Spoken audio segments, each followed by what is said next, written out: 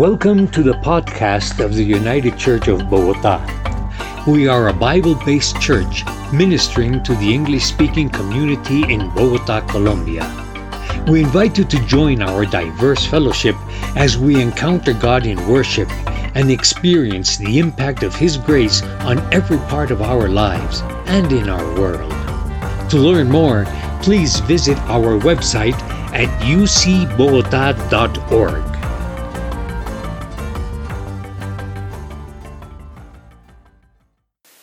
Well, I encourage you to open your Bibles to Isaiah chapter 6, where we have our sermon text from this morning.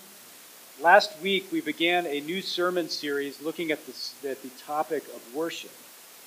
And in our look at our passage from Hebrews chapter 10, we saw that Christian worship that we engage in on Sunday mornings is much more than just sort of an extended Bible study or a get-together with Christian friends. It's actually an encounter with the living God in heaven as He renews His covenant relationship with us. And the natural question that follows that is, if that's what worship is, how should that reality shape what we actually do here on Sunday mornings? You see, the structure of our service, what we do here together on Sunday mornings, communicates something important. And that's not just the case with our church here. Every church around there structures their service to communicate something important about who God is and how we relate to Him. And so the question is, what do we want to communicate here? What are we communicating in the way that we worship? And so what we're going to do over the next few weeks is we're going to look at three main parts of our service and see how they all tell the beautiful story of the gospel. And it begins this week from this text here in Isaiah 6, one of my favorite texts in all of the Bible. And so let's listen as God speaks to us from His Word. In the year that King Uzziah died, I saw the Lord sitting upon a throne, high and lifted up, and the train of His robe filled the temple. Above Him stood the seraphim. Each had 6 wings. With 2 He covered His face, and with 2 He covered His feet, and with 2 He flew. And one called to another and said, Holy, holy, holy is the Lord of hosts. The whole earth is full of His glory. And the foundations of the threshold shook at the voice of Him who called, and the house was filled with smoke. And I said, Woe is me, for I am lost. For I am a man of unclean lips, and I dwell in the midst of a people of unclean lips. For my eyes have seen the King, the Lord of hosts. Then one of the seraphim flew to me, having in his hand a burning coal that he had taken with tongs from the altar. And he touched my mouth and said, Behold, this has touched your lips. Your guilt is taken away, and your sin atoned for. This is the word of the Lord. Let's pray. Father, we pray that you would illumine your word to us this morning. Help us to understand it. Help us to respond to it with faith. In Jesus' name, amen. Amen. Well, for many Americans, the name Pablo Escobar is virtually synonymous with Colombia. That's unfortunate because obviously this country has so much more beauty and wonderful things about its history than a murderous drug lord. But there's one aspect about the story of Pablo Escobar that I find very interesting. In 1982, Escobar was elected as an alternate member of the Congress here in Colombia. And he served for 2 years in that body as an alternate member of the part of the government that makes laws. Now, I can imagine that raised a very important question for people who actually knew who he was. And that was, how did that guy get in there? How did a guy that represents lawlessness, that represents complete disrespect for the government and its laws, wind up in the very place where laws are made? The very place that symbolized law and order, this man was able to gain access to. Now, after a couple of years, he was found out and he was expelled from that body, but it raised an interesting question for the people that knew him.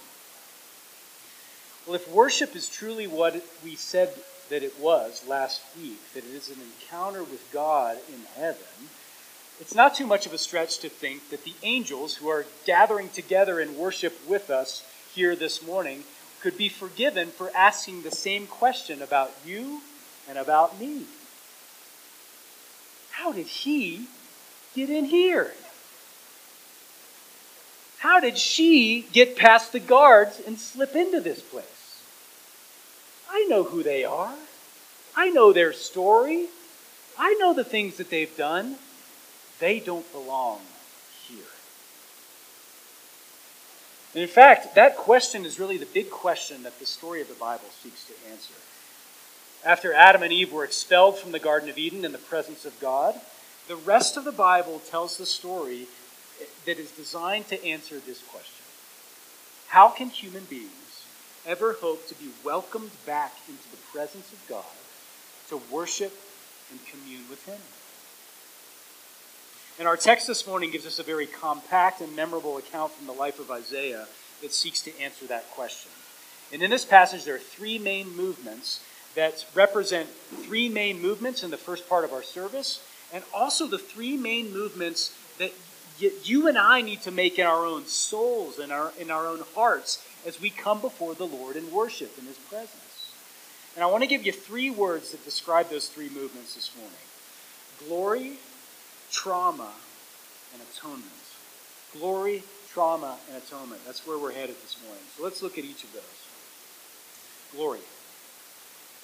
The first truth that we need to reckon with when we come into the presence of God and worship is the fact that He is glorious. What does that mean? The word in Hebrew that's often translated as glory in English means weighty. In other words, it means it's important. It is consequential. If you compared God to anything else, He would weigh something and everything else would be like smoke or like air that doesn't weigh anything next to compared to God. Let's look at our story. We're not told exactly how this happens, but suddenly Isaiah finds himself in the presence of God, in His temple. And it isn't as if Isaiah traveled to Jerusalem to go to the temple. No, God breaks into his world and pulls him into the real temple. God initiates this encounter with Isaiah. And Isaiah describes what he sees. He sees the Lord on a throne with the train of His robe filling up this heavenly temple.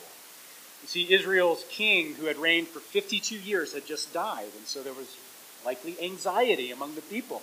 Who is it that's going to rule us now? Who's in charge? And then it says, as if the Lord breaks into Isaiah's world and says, I'm still on the throne. I'm still in charge.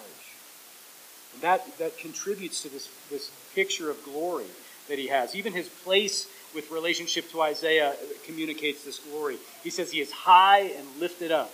Isaiah isn't looking down at this at his feet.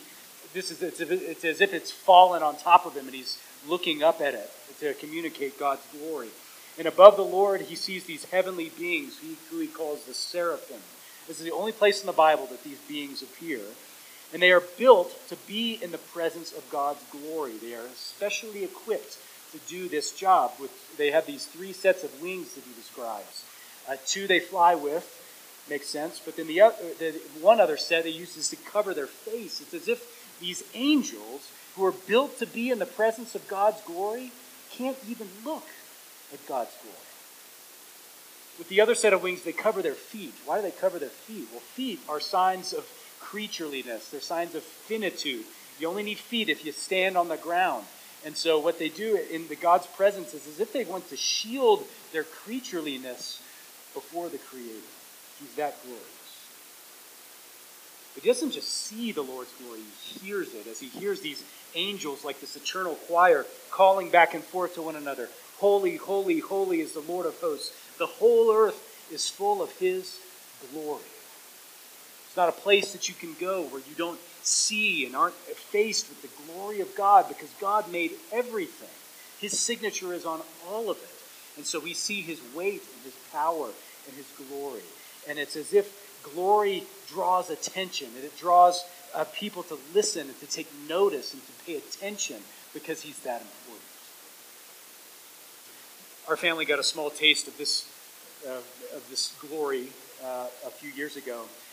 I took my two boys to New Orleans and for Ryan's birthday. And one of the things that we had on the itinerary was to go watch the New Orleans Pelicans play the Golden State Warriors, who were in town to play basketball.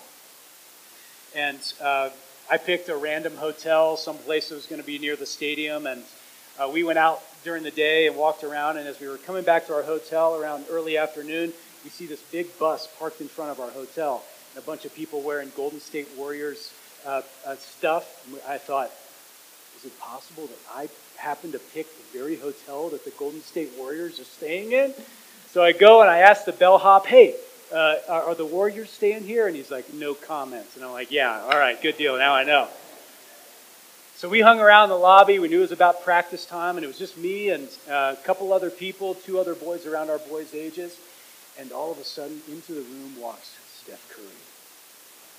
You could see my boy's eyes just go, whoa, mouths drop to the floor.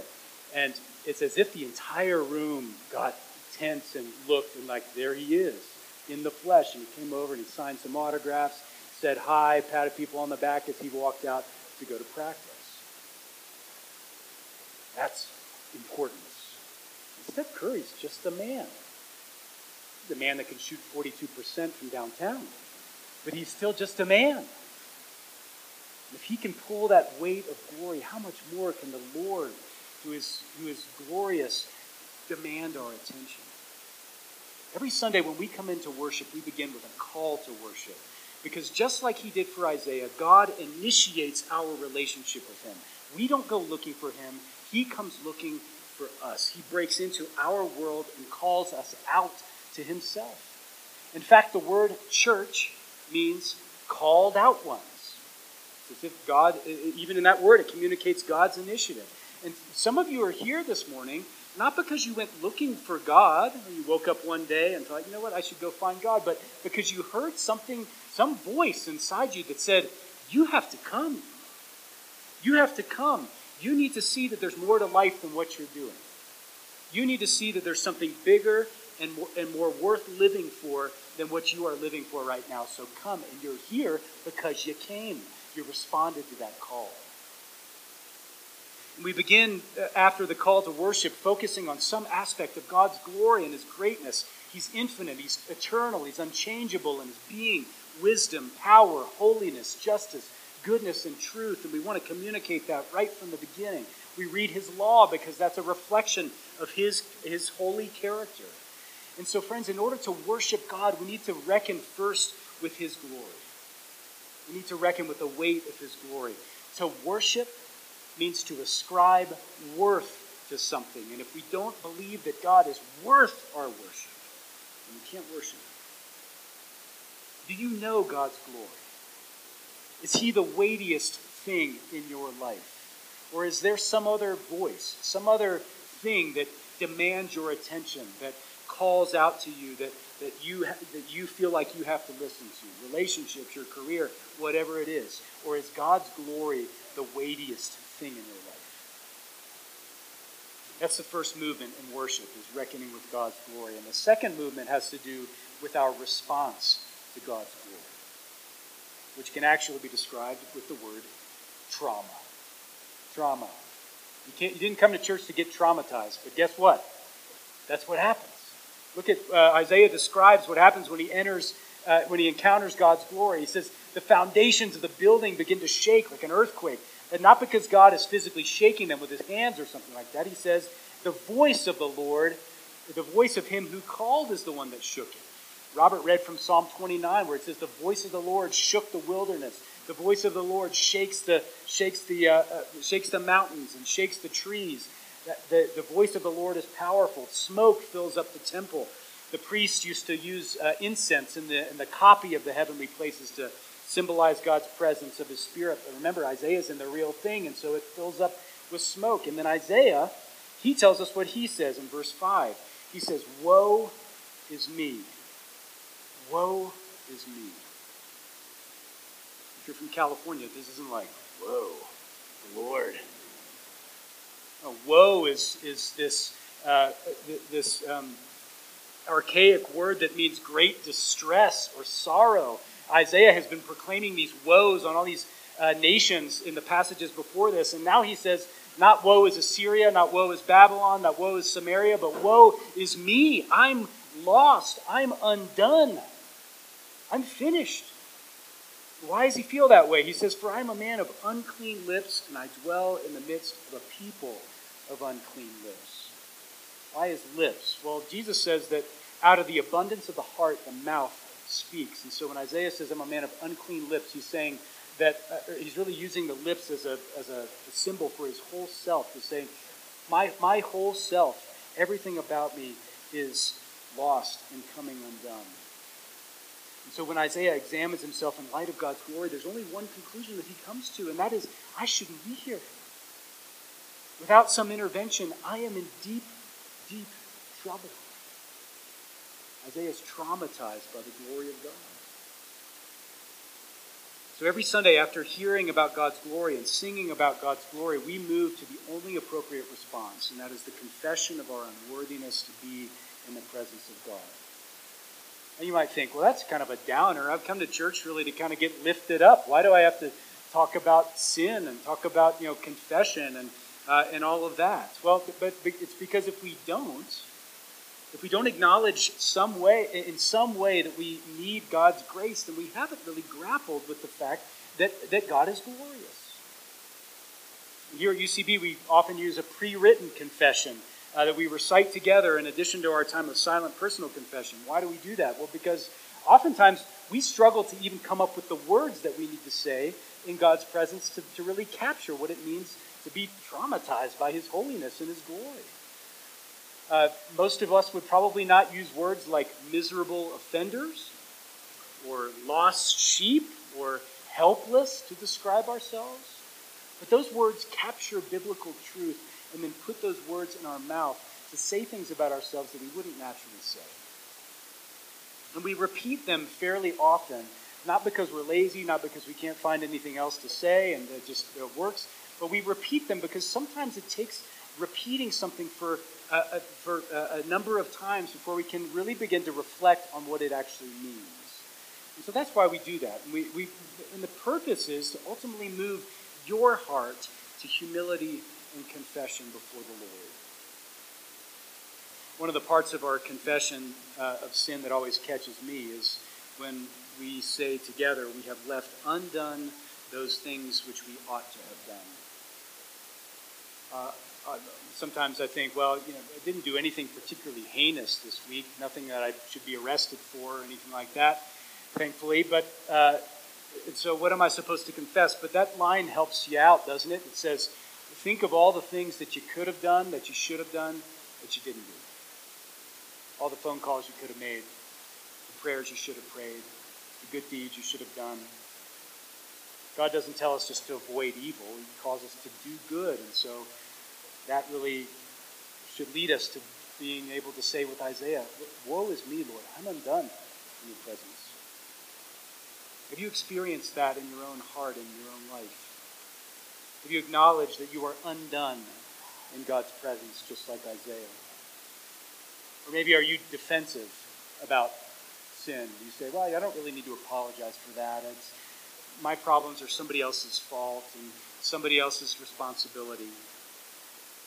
Has God shaken the foundations of your life in such a way that you are brought to your knees in confession?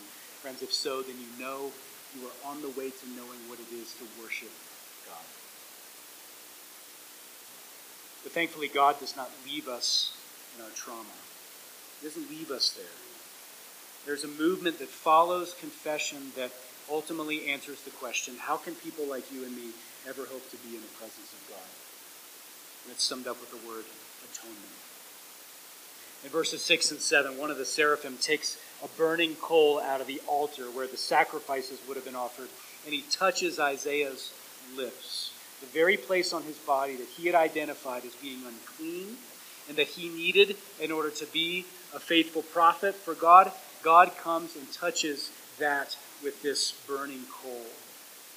And then he says, behold, this has touched your lips, your guilt is taken away, and your sin atoned for. To atone comes from a verb that means to cover up. Here we see God again taking the initiative, covering up Isaiah's sin, taking away the guilt that was the source of his trauma so that he could stand in God's presence with confidence in the holy place. Friends, this is a foreshadowing, of course, of what God would do through Jesus some 800 years later. Jesus offered himself as a sacrifice, not on the altar at the temple in Jerusalem, but in the heavenly altar, offered himself as a sacrifice for traumatized sinners like you and me. And his blood covers our sin. It takes away our guilt. And each Sunday when Andrew or I stand up here and we read some portion of God's word to assure you that your sins are forgiven, God wants you to hear not just our voices, but his voice as he speaks to you, to assure you that no matter how you've blown it this week, no matter how far from God you feel, no matter how undone your life feels, no matter how all the ways that you have fallen and failed and forgotten God's promises, that God's mercy is deeper, that Christ's blood is stronger, and that now he welcomes you into his presence with great joy. Sometimes we feel as if God sort of tolerates our presence here in worship. I guess you can come in. No. God welcomes us with great joy. Friends, every one of us has come into this place with a different story. Some of you may be completely new to the Christian faith, and you are here in church for the first time. Some of you may be returning after a long hiatus. Some of you grew up in the church and worship feels really familiar to you. So for some of you, this is really strange. Some of you have come out of really dark places you can't even admit to the people who are closest to you. Others have always been careful to follow the rules and to do what's right. Some of you come here knowing God and wanting more of him. Others are skeptical about God or what you've been told about God in your past. Some of you burn with passion for the Lord. Others of you guys are bored and you're saying, finish up, Pastor. My parents dragged me here and I need to get on with my day. Some of you are convinced, while others of you may have really hard questions. But here's the beautiful thing about Christian worship.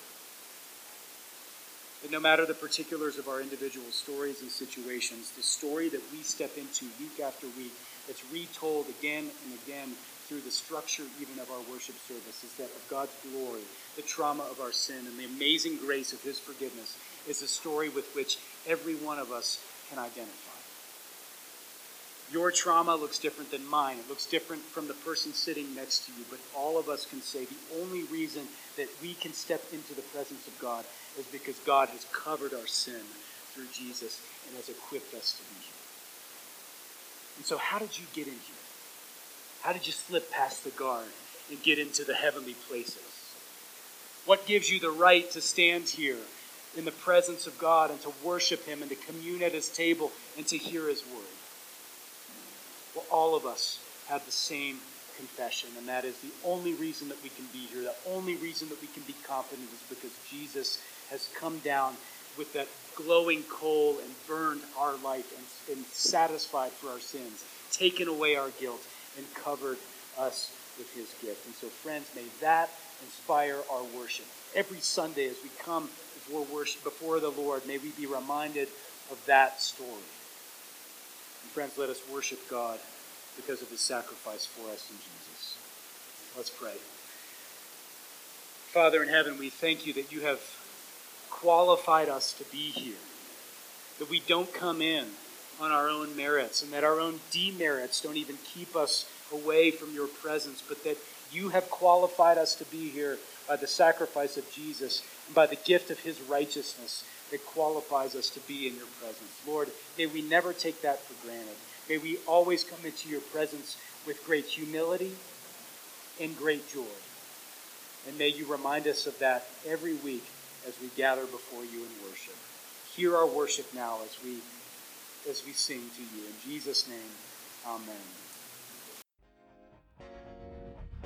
Thank you for listening to our podcast.